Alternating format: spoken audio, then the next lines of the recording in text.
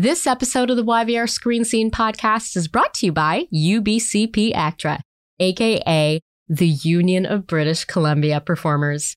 UBCP is an autonomous branch of the Alliance of Canadian Cinema, Television, and Radio Artists, the national organization of professional performers working in the English language recorded media in Canada. For more information about UBCP ACTRA, visit ubcpactra.ca. This episode was sponsored in part by listeners like you. Join our Patreon community and receive early access to episodes, bonus content, stickers, buttons, and more. Visit www.patreon.com/YVR Screen Scene Podcast.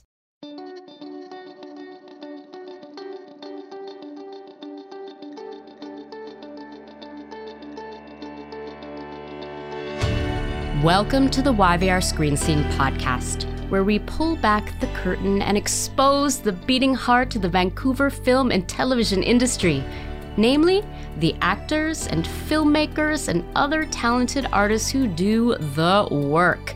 Capital T, capital W.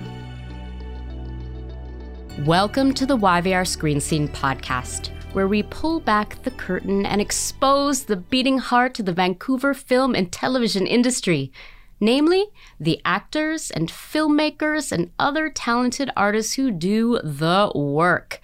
Capital T, capital W.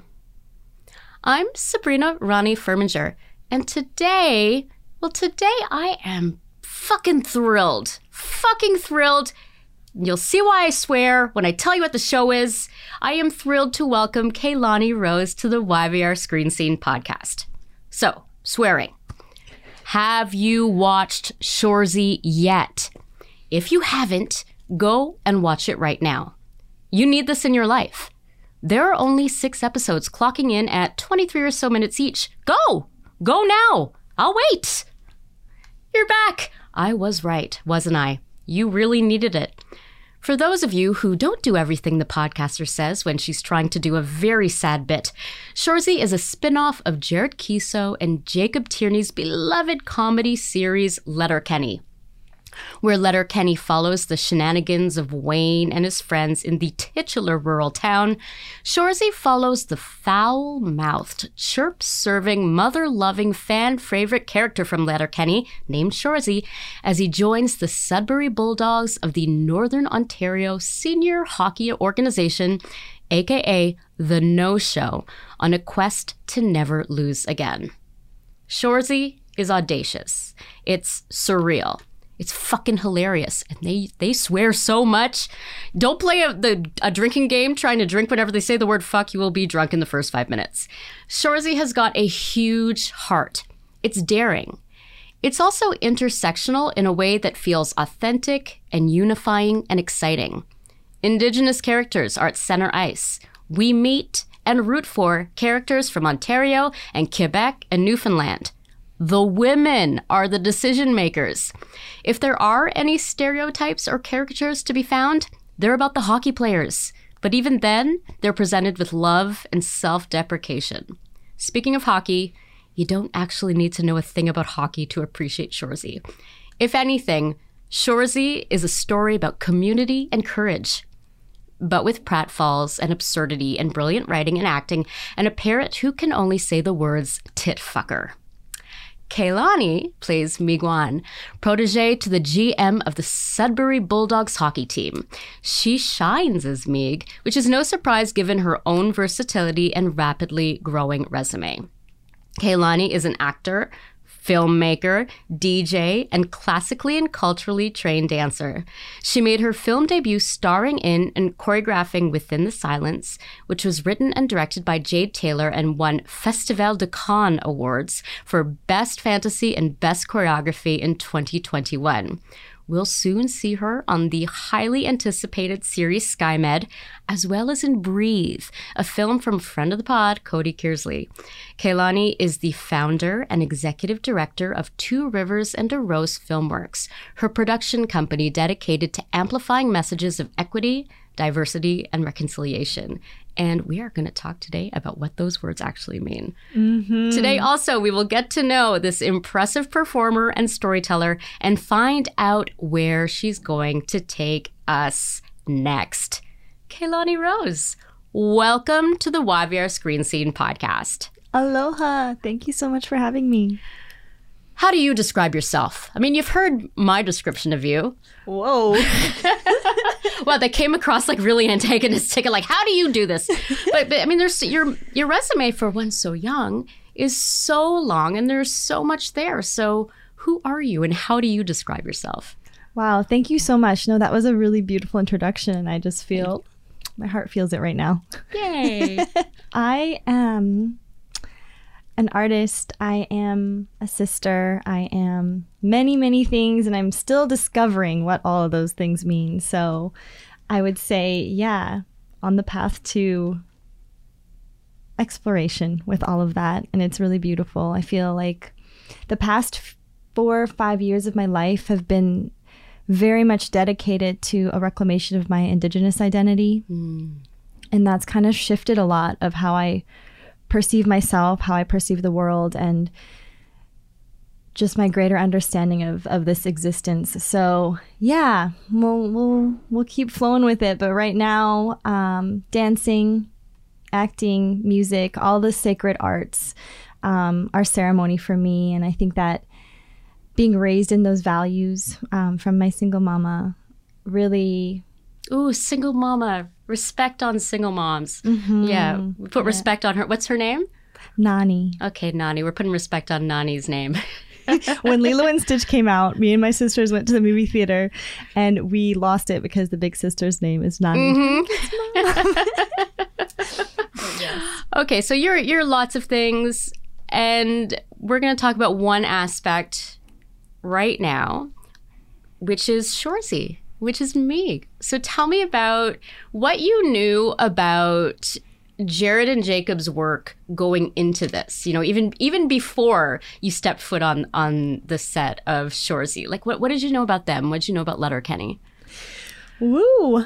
I had a little taste of Letterkenny, and you can see that I'm speechless right now. You're She's sitting here watching me look for the words. It's so enjoyable. Yeah. It's so enjoyable, and I'm super grateful for it because it brings so much levity. A lot of the work that I had been exposed to and a lot of just the self-development that I've been going through has been a little bit heavy. And so to have this outlet with Jared and Jacob and the whole cast and crew that really just brought so much laughter and so much joy in the whole process, I'm grateful for it. You know, it's amazing though, because yes, Letterkenny and Shoresy, like it makes you feel good to watch it, you know, and so in that way there is like levity, but there's something so important, capital I, important, you know, about the stories they tell and the way they tell it and who they bring on to tell those stories. You know, like what did the producers do to ensure that they got Indigenous representation right? You know, what do you think? And what can other productions learn from it? Ooh, that's such a big question. I can ask smaller questions. No. Let's dive. We're diving. We're doing the deep dive. I feel like in the grand timeline of everything, we're really just beginning to step into it. It's nice to see folks and productions, individuals, companies making moves towards inclusion, making moves towards proper representation. And there's just so much that we have to learn about it still because it's super complex. There's so much trauma attached to it. And the healing journey isn't linear. So I think it's really important that we applaud any of these what's the word I'm looking for? I don't know. I feel like we're playing charades all of a sudden. These efforts, these endeavors. Okay, good. These efforts. Woo! Thank you. Our team won. Any of these efforts. So yeah, we had, I would love to give a shout out to Dio, Auntie Dio. Yes. Oh, you said auntie? Yes. She was our designated auntie on set. She was hired by production as a consulting producer to oversee all of the Indigenous cast and the Indigenous content and make sure that our voices and our stories were felt comfortable and respected in a good way. Can I just interject? So to fans of Letterkenny, I mean, you're talking about Tanis, right? Yes. Yeah. So it was really nice to be welcomed in that way. She was one of the first people who reached out to me after I had found out I booked the role. Wow. Yeah, and she just said, hey, just so you know, I'm here for you. Congrats, you killed it. Can't wait to have you in the fam. Yeah. And I was like, I had just finished watching Reservation Dogs, and I was such a fan, and I was just like having a moment. But yeah, so, you know, lots to still discover as we navigate these times. But, you know, it's good to be part of the work and see people stepping up to the work. It's interesting because when I first got a look at the material, all that we got to see was the like 3 or 4 pages of the first scene where you get to meet Megan Zieg. So you don't really get a scope of how well they really delve into that sort of representation and the female voices. So as soon as they sent us all 6 episodes, you're reading through it and you're kind of seeing, wow, they really did a wonderful job of layering in so much decolonization. So feeling this sense of decolonization in terms of representation, I'm at the intersections of representing female bodies. I'm at the intersections of representing Indigenous bodies, and I'm mixed identity Indigenous person. So it's nice to be able to talk with community about these things and share ideas about what decolonization means and share questions about what decolonization means. And I think what we see when we talk about that, one of the things, because it's such a big word when you're talking about defining these words that we throw around,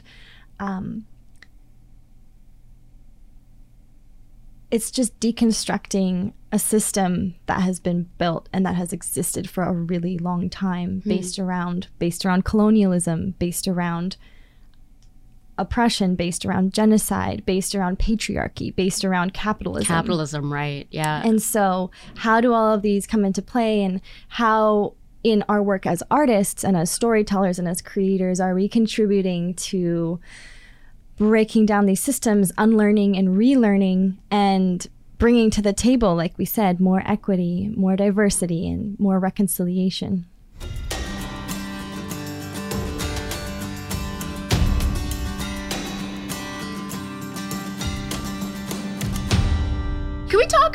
Let's talk about me then.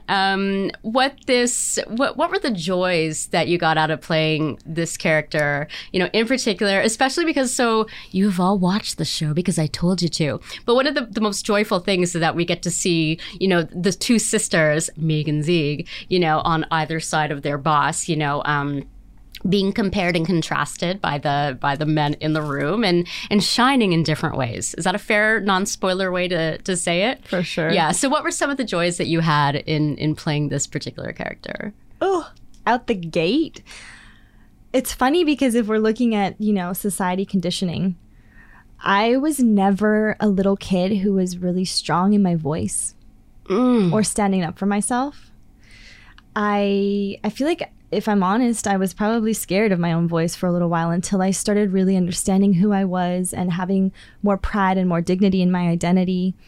And it was really, really amazing. I'm super grateful to Meg and having the chance to play her, because it was just such a good exercise in standing up for myself and not taking shit and just like speaking my mind and, you know, just coming head to head with these really assertive energies.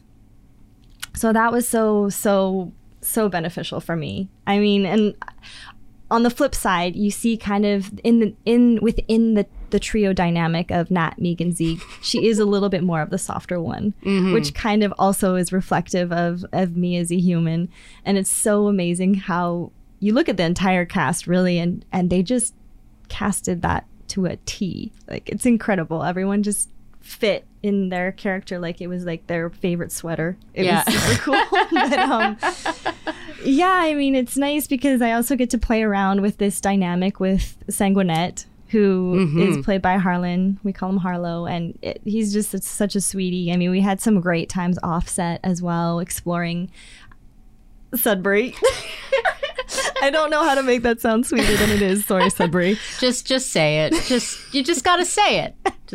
Hey, it's a hotbed for filming though, right? Like there are a lot of productions that go to Sudbury now. I'm learning about this. Who knew? Yeah. Okay. So you guys got to work on that, like build that relationship a bit off camera and build a friendship off camera. Oh, actually, I do know how to romance that. I do absolutely know how to romance that. Okay. I will love to give a land acknowledgement to Sudbury. The territory is the Atikameksheng Anishinaabeg Nation. So we were in partnership with those lands and those peoples when we were working on the show. There you go. You did it. Okay. Tell me about you and hockey. Yeah, I didn't really grow up around hockey culture. I grew up in the dance studio. So I was like the ballerina, going like, go sports. Yeah. Kick the thing, do the run. Like that's me in sports. That's me too. It's like looking in a mirror a little bit. Yeah. But it was awesome because the boys just, were so sweet, so down to earth and like brothers at the end of the day. So it's kind of the best way to be introduced to a sport like that. I think I had to get on the ice a total of 2 times. But not with skates on. on. Okay. And the only other thing I could say that's a close connection to hockey for me is having DJ'd some of the Canucks games over at Rogers Arena. Okay. So music kind of... You're basically a hockey player. I mean, basically. You're part of the team. No big deal. Season 2, don't give any spoilers away. When you look back at filming, like what are some of your favorite moments, that come to mind from the experience of filming? There's quite a few. I feel like, I'm sorry, Fish, but every time we had to do the scene where we walk down the hall and at the beginning of the scene, Shorzy has to pants Fish. It was just take after take after take of poor Fish getting pantsed. And I was like, yep. That's why you guys did it so much. Yeah. Right? There's another funny one where Nat and Miguan are talking about the caribou. We're at a barbecue. I shouldn't give too many spoilers away, but we're having this Everybody moment. watched it when I told them. That's right. That's right. We're having this moment, and after they yelled cut, Jacob was like, okay, now tighter. And both of us come from a dance background, so we were standing pretty much shoulder to shoulder already, but simultaneously we both like stepped in towards each other and like plonked shoulders. And then everyone in the room burst out laughing because they're watching the monitors, and then Jacob was like, no, like the dialogue tighter. So there's some good bloopers for sure to be had. That's terrific. What have you enjoyed hearing from, you filmed it a while ago and now it's been out there, the last few weeks. What have you been hearing from viewers? What especially Indigenous viewers, like what's some of the feedback that has really touched your heart or surprised you? Ooh, this is lovely. I actually got a message from an old friend of mine in my hometown that was like a congratulatory message, and it was bittersweet because she said, hey, congratulations on the show. I had no clue what you've been up to, but that's amazing. My dad just called me and he said you were amazing in it and everyone did a great job. And she was like, yeah, he just kind of went off about it. He loved it so much. And the crazy thing is, like, we don't talk very much. So it kind of was a moment in really seeing how the gift in bringing people together. Art does that. Hockey does that. Dance does that, right? It's building community. Yeah. So that was a special one. Yeah. Just like hopefully offering these moments of reconnection or any moment of connection for the audience and the people in their lives. What do you think you're going to take from the experience of being part of Shorzy into other aspects of your life? I'm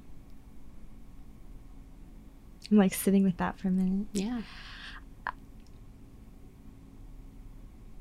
I'm wholesomely inspired by the fight for the underdog. I'm wholesomely inspired by watching community come together in such a beautiful way. the idea that I could contribute to more of that, whether it be within my own production company, whether it be with collaborations with dear friends, that is something that I want to carry forward, that energy of collaboration and inclusion. Do we know if there's going to be a season 2? Do we know anything about this? I don't have an official word yet. Oh, okay. But hopes are high. I feel like the reviews have been coming in strong and the ratings have been coming in strong. So it's please, looking please, promising. please, Hulu. please, we want more. Mm-hmm. We want more. Okay. I want to go back in time then. I'm going to do a little bit more time travel about your first foray. Why can't I say that? I've said that like 224 times. Your first foray into the film and television industry. Yeah, kind of. What was your first time on set? What do you remember about it? What mistakes did you make? Bring us back there. Do you hear? Remember I told you the trucks were absolutely going to start the minute I hit record. And then there they are. On schedule. Like clockwork. One of the first mistakes that I made was not knowing that you keep going until the director says cut. Oh, you just stopped? Yeah. I stopped. It was a dancing role. I think I was doing a music video or something, and I had done a move that I felt good about, and I was like, cool, I'm done. That was it. I'm good. And they're like, we didn't yell cut. Like, you gotta keep. And I was like, okay. What else can I tell you about my green moments? I've had too many green moments. Oh boy. I've probably clocked the camera dead in the face too many times. That's probably a good one too. I learned to try really hard not to do Not that. to look right at the camera. Yeah. But that's always good for an editing. They can add one of those like record scratch freeze frames. You're probably wondering how I ended up in this situation. I'm not an actor, but I would assume that that's what everyone wants, wouldn't it? You know, when you started on your path in the film and television industry in front of the camera, what kind of career did you want back then? And what do you want now? Like, is there any change? Originally, I thought I was going to go on tour with Beyonce. That was the vision. Yeah.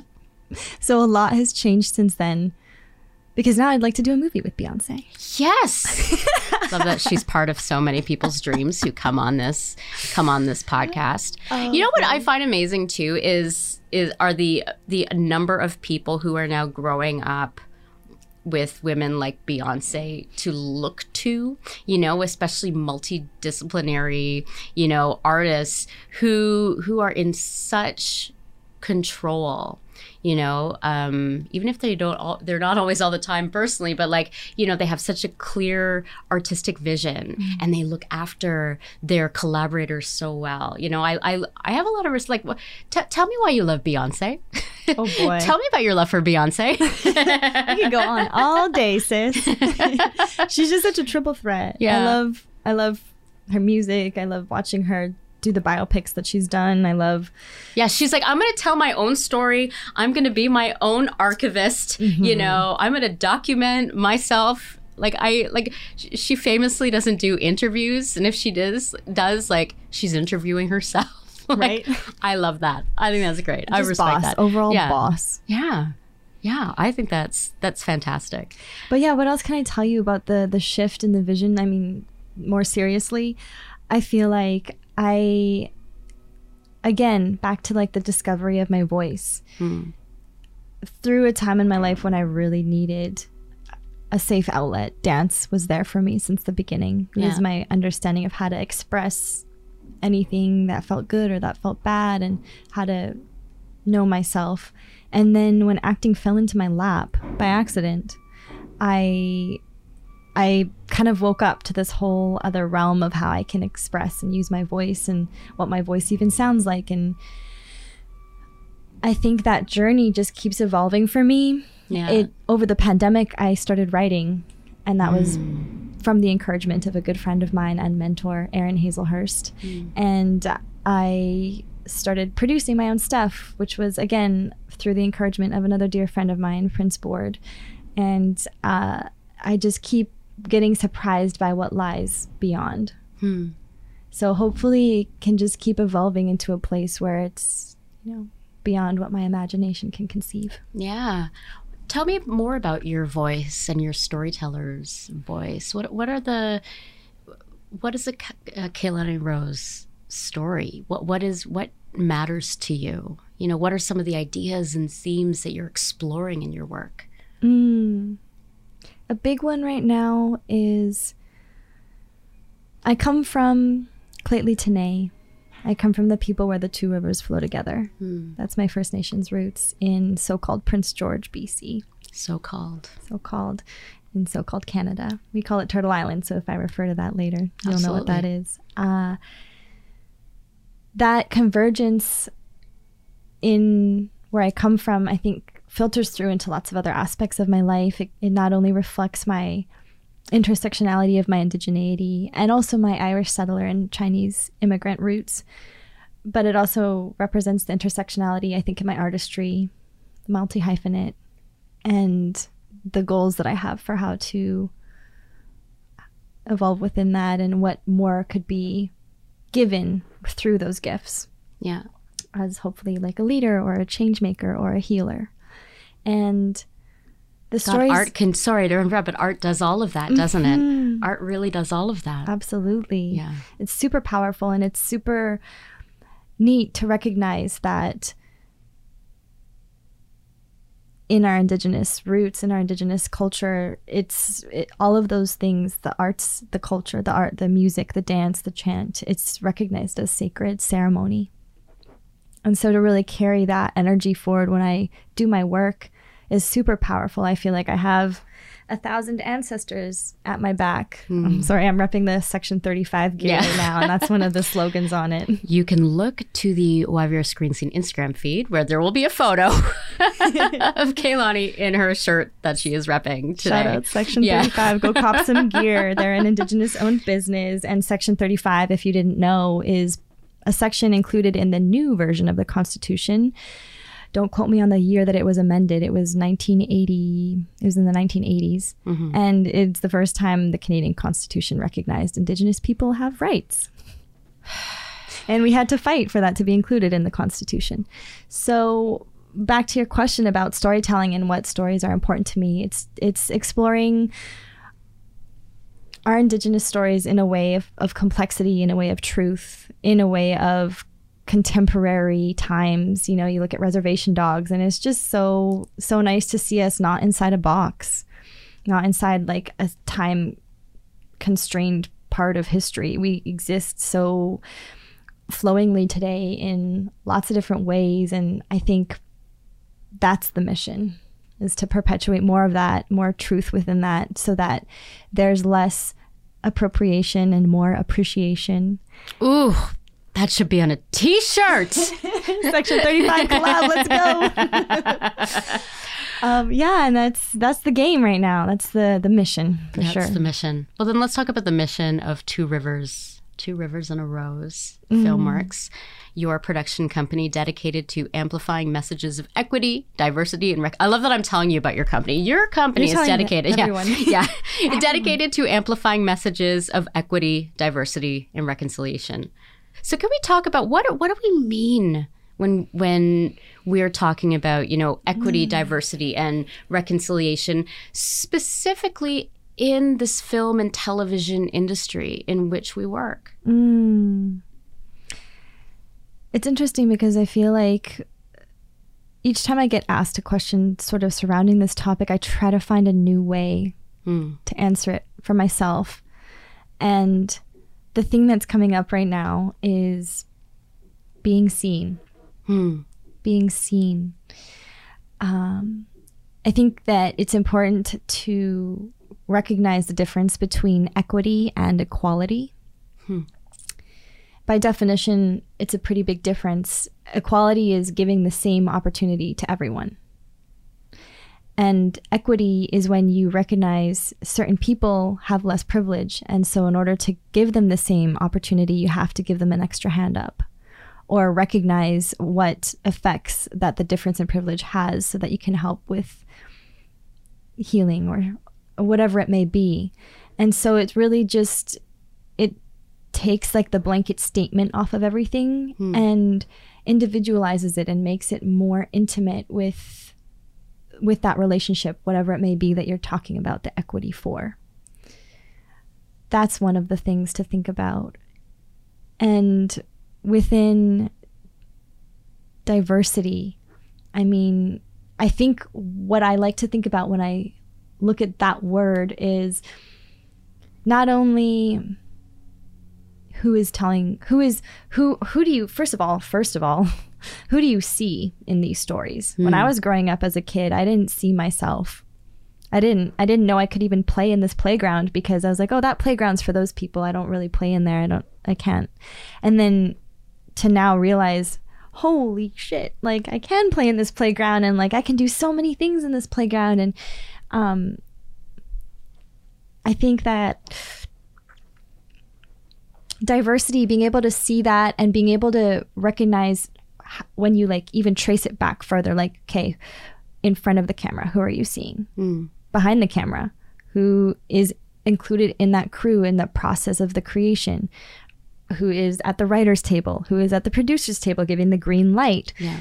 And how it all trickles down. That type of diversity, I think, like in a whole, is important for us to look at, that I'm trying to like wrap my brain around and see like, how can I jellyfish out of my head to think even bigger and like how we can accomplish this.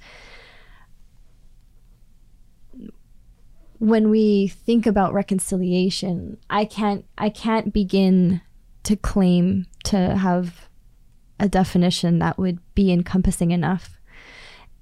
It's a word about healing. It's a word about relationship. And I think if we start there, at least, we can look at how we can, as a community, Indigenous, non-Indigenous, Turtle Island as a whole, humanity as a whole, how are we reconciling? How are we healing together? How are we building stronger relationships with each other? How are we building stronger relationships with the land that we're on? The more and more connected that I get to my Indigenous community, I have been having so many beautiful moments of reminders of that. I was just in my homelands in Hawaii, and two of my friends took me to this beautiful, beautiful waterfall. And it's literally in their backyards. They've lived there their whole lives. And first thing we did when we got there was give an ulu breadfruit offering to the land. We placed it on a rock beside the waterfall, just in thanks for this beauty, this magnificence. And it was so cool to see that idea and that relationship so prominent in their minds in that way of gratitude and reciprocity when it's something that's literally at their fingertips. And I hope that, you know, I don't know, just carrying that forward in life and sharing that story and things like, I'm getting all emo now, but I'm not trying to dismiss it, I guess. Just, yeah, an understanding that's going to bring us towards more unity. I want to sit with that for a minute. Thank you for asking me that. That was a really nice exploration to have with you. Well, maybe my next question then is connected to this, possibly.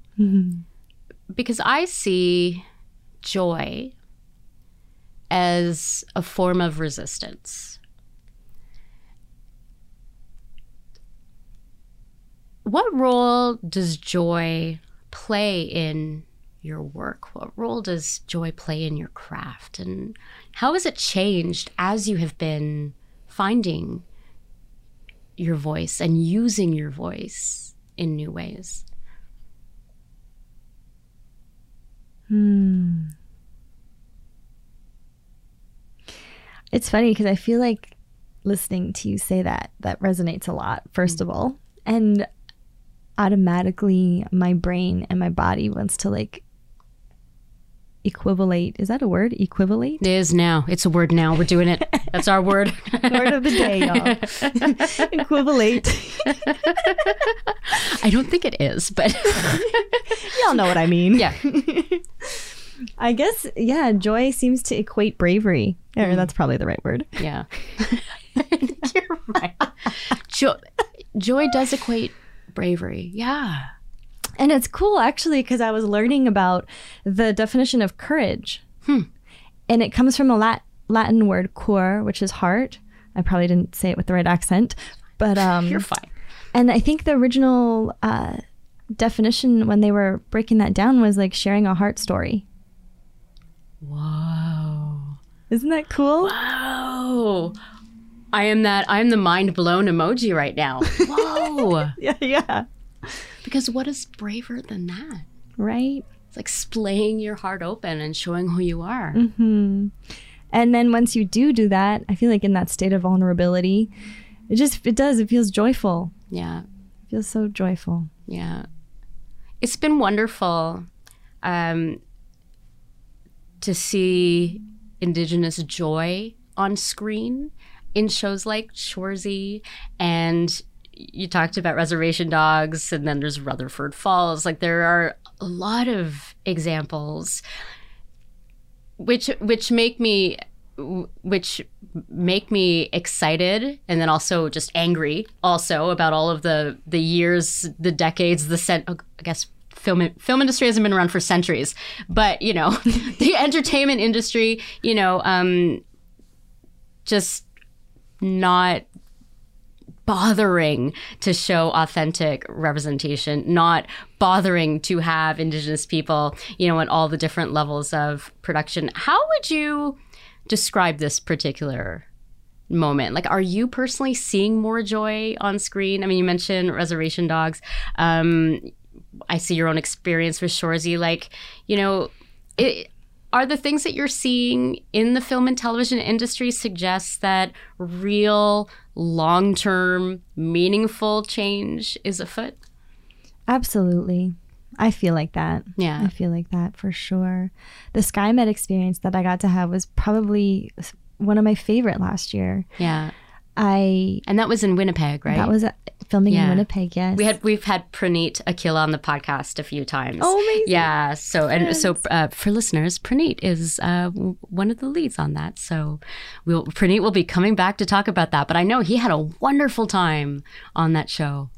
Yeah, they do a wonderful job of representation and talking about big topics like racism in the healthcare system. And the character that I got to play goes on quite a journey. And one of the things I was most grateful for was learning a language. I got to work with a Cree language keeper, Nehia, and speak that and bring that to life on screen, which is one of the things that I'm really excited to do for my own languages, Claytli and Hawaiian. So it's just been, it's been really cool to see it all come full circle in that way, like you were saying. How would you describe this particular moment for you? You know, like Shoresy has just come out. You know, you have all these other projects that are about to drop. I'm sure that there's stuff that you're working on that you can't even talk about. You know, what you mentioned during the pandemic. You've become a writer as well. What is this moment like for you? How do you describe it? It's funny because I was doing some writing and I was in Hawaii and I was talking to a friend and kind of explaining what was going on with me. And it was a lot. It feels like a tornado right now in a way. Yeah. Sometimes in a good way and sometimes in a bad way.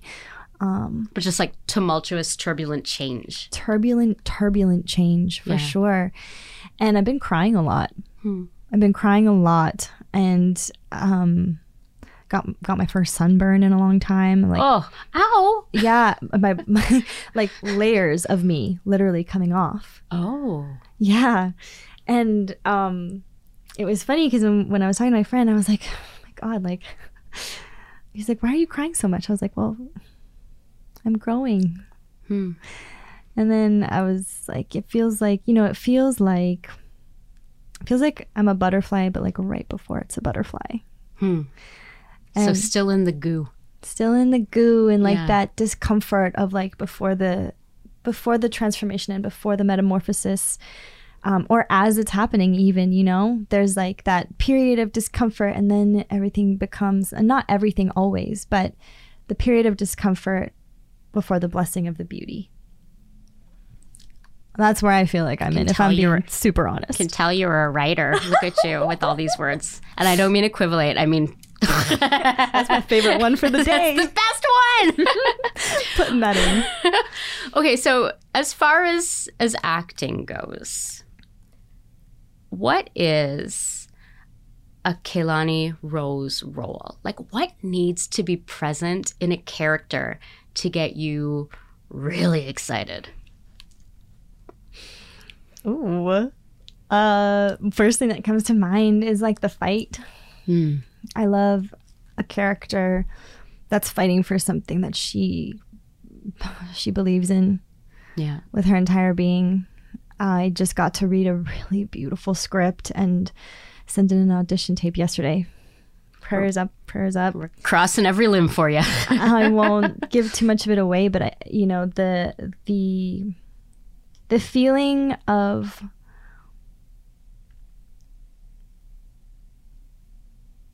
protecting your loved ones, the feeling of fighting for lands that you love, the feeling for seeing change.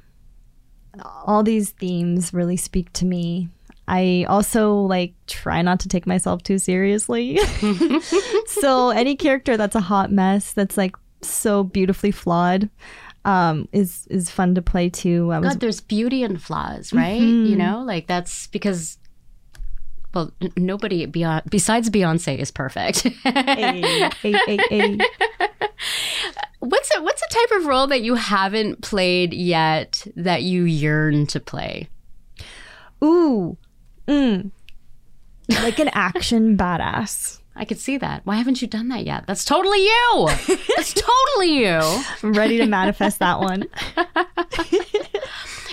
What about a type of role that you won't do anymore or that you won't even read anymore? Has there been anything like that you might have said to your team to be like, don't even send that to me anymore. I just don't want to. Two things come to mind. So the first couple of roles that I got, it's funny if you look on my IMDb page, I'm sure they're still there. It was like hot girl number 1, babe number 1, frisky young woman number 1. You can see where this is going, right? Yeah, and I remember the third time it happened, I said to my sister, I was like, God damn it. Really? She's like, super encouraging. She's like, it's okay, buddy. Next time you'll be brains number 1. So I don't so much enjoy being objectified. Sorry, but your sister, I just pictured your sister being Zieg. And okay, I'm fine. She's having a moment over there. I'm having a moment. It's so funny. Yeah, so that would be that. Yeah. Okay. Actually, shout out to my little sister in real life. Her name is Kealoha, and she's a singer-songwriter. Oh, wow. Yeah. Nani raised very artistic women. She sure did. Okay, you have answered so many questions. I don't even know, you're going to come back, right? Come back and you'll talk about all more stuff as you go along because we love to follow careers here. I would love to. Okay, so let's end with some more time travel. I'm trying to find the day that I want to go back to.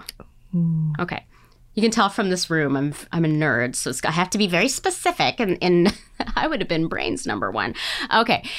If you could go back in time to the day on that music video set where you did the good move and then you just stopped because you were so good, and you could give yourself on that day some advice that would serve you well as you proceed through this crazy industry in the years ahead. What advice would you give yourself? Or would you not say anything at all? That's an option too. Good option. Yeah. Got to remember that's always an option. Yeah. I think I would just tell little me, you got this. It's already in you. Yeah. One of the things that I keep coming up to right now in my stepping into my identity in this new way, my getting to know myself in this new way, is a little bit of imposter syndrome due to colonization, and it comes out in self-doubt in weird ways. And I think when I do come home to that knowing, which my big cousin, Joshua Seymour, shout out Josh, love you, reminded me of one time when we were talking about this, was it's not out there that you have to find. It's not out there that you have to cultivate or learn or anything like that. It's already within you. You just have to tap into it. And that brings a lot of solace. That's beautiful. I think as well about the little versions of you, they but not you, but young women, young Indigenous girls who are watching your work, you know, and seeing the characters that you're playing and feeling seen, you know, and the kind of, and being seen and the kind of seeds, you know, that it plants and that will grow from that. It's remarkable. Thank you. Well, thank you for being here. Okay. You know, it's cool, like, to see the shift and be part of the shift. And as Claylee Tanae, as Kanaka Maoli, as a sister and an artist, like, that's the goal. Yeah. Transmute the effects of colonization, of genocide, of all this trauma into healing for our next generation, so that they can stand tall and so that they can be strong in who they are. I love that. I love that. All right, you're going to come back and tell us more about your journey, and we'll make up some more great words together. Equivalate. Okay, Keilani Rose, where can our fans find you, follow you, celebrate you on all the socials? Are you on the socials? I'm on the socials. Okay. Come find me. Let's be friends. I'm at Keilani Elizabeth Rose on Instagram. I could spell that for you guys if you want. It's Keilani, Elizabeth with a Z or a Z, depending on what you want to call it. Rose, all one word. And then I also have a DJ page on Instagram. It's DJ Keilani Rose. Yeah. Mixcloud is up and running. I gotta put some new mixtapes on there for you guys. And then those are the kind of my main ones. Twitch, I got on Twitch during the pandemic for a little bit of live streaming for music. Yep. So I'm gonna have to get back to that now that some acting contracts are giving me some more time to do music. So yeah, that's mainly it. Don't try to find me on what's it called? Twitter? Yeah, I don't know how to use it. What about TikTok? You seem like you'd be perfect for TikTok. That's actually a goal this year to learn. I have an 11-year-old and she's like an expert. Maybe I could connect you. Please, yes, I need a tutor. Yeah, I'm personally not allowed. She's like, that's not a place for you, mommy. Oh, bless. Yeah. I have a page. Yeah. I just don't have any TikToks up yet. Okay. We're going to get you some ticks and talks. And I love it. Equivalate. All right. And you can find Shoresy in Canada on Crave, and in America, I guess, on Hulu. And then, I don't know, around the world, whoever else you find content from from over here. We know we don't say we condone it, but we support it. We absolutely support people seeing this show. Okay, thank you. Thank you, listeners. Please like, subscribe, leave us a review if you are so inclined. They help us find even more listeners, and we can keep having conversations like the one we had today. Find us at www.yvrscreenscene.com. Follow us on Twitter and Facebook and Instagram at YVRScreenScene and or at Sabrina Armph. Sabrina Armph is kind of where it's at. The YVR Screen Scene podcast is hosted and executive produced by me, Sabrina Ronnie Mara Furminger, and it's edited by Simon Furminger. Special thanks to Mariana Furminger. We're a family company. I don't know if you knew this. I love it. Mariana Furminger. Yeah, she recorded our Patreon ad. Paul Furminger gave us technical support, and Dane, not Furminger Devlay, did our original music. YVR Screen Scene is a division of Fish Flight Entertainment. Join us next time for another deep dive into Vancouver's dynamic film and television scene. And cut. Hey, filmmakers! Did you know that you can hire top quality, experienced, and professional actors for your films? If you're producing a student film for course credits, working on a web series, a short or a feature film, you can afford to have some of the best talent in the business in your production. How, you ask? Well, UBCP Actor has an ultra-low budget program, which offers a range of options that cover everything from student films to productions with a $300,000 budget. There is a ULB program that will meet your needs, regardless of your budget. To learn more, Visit ubcpactra.ca and look for ultra-low budget programs, or email ulbprogram@ubcpactra.ca. Now is the time to jumpstart your dream for the screen.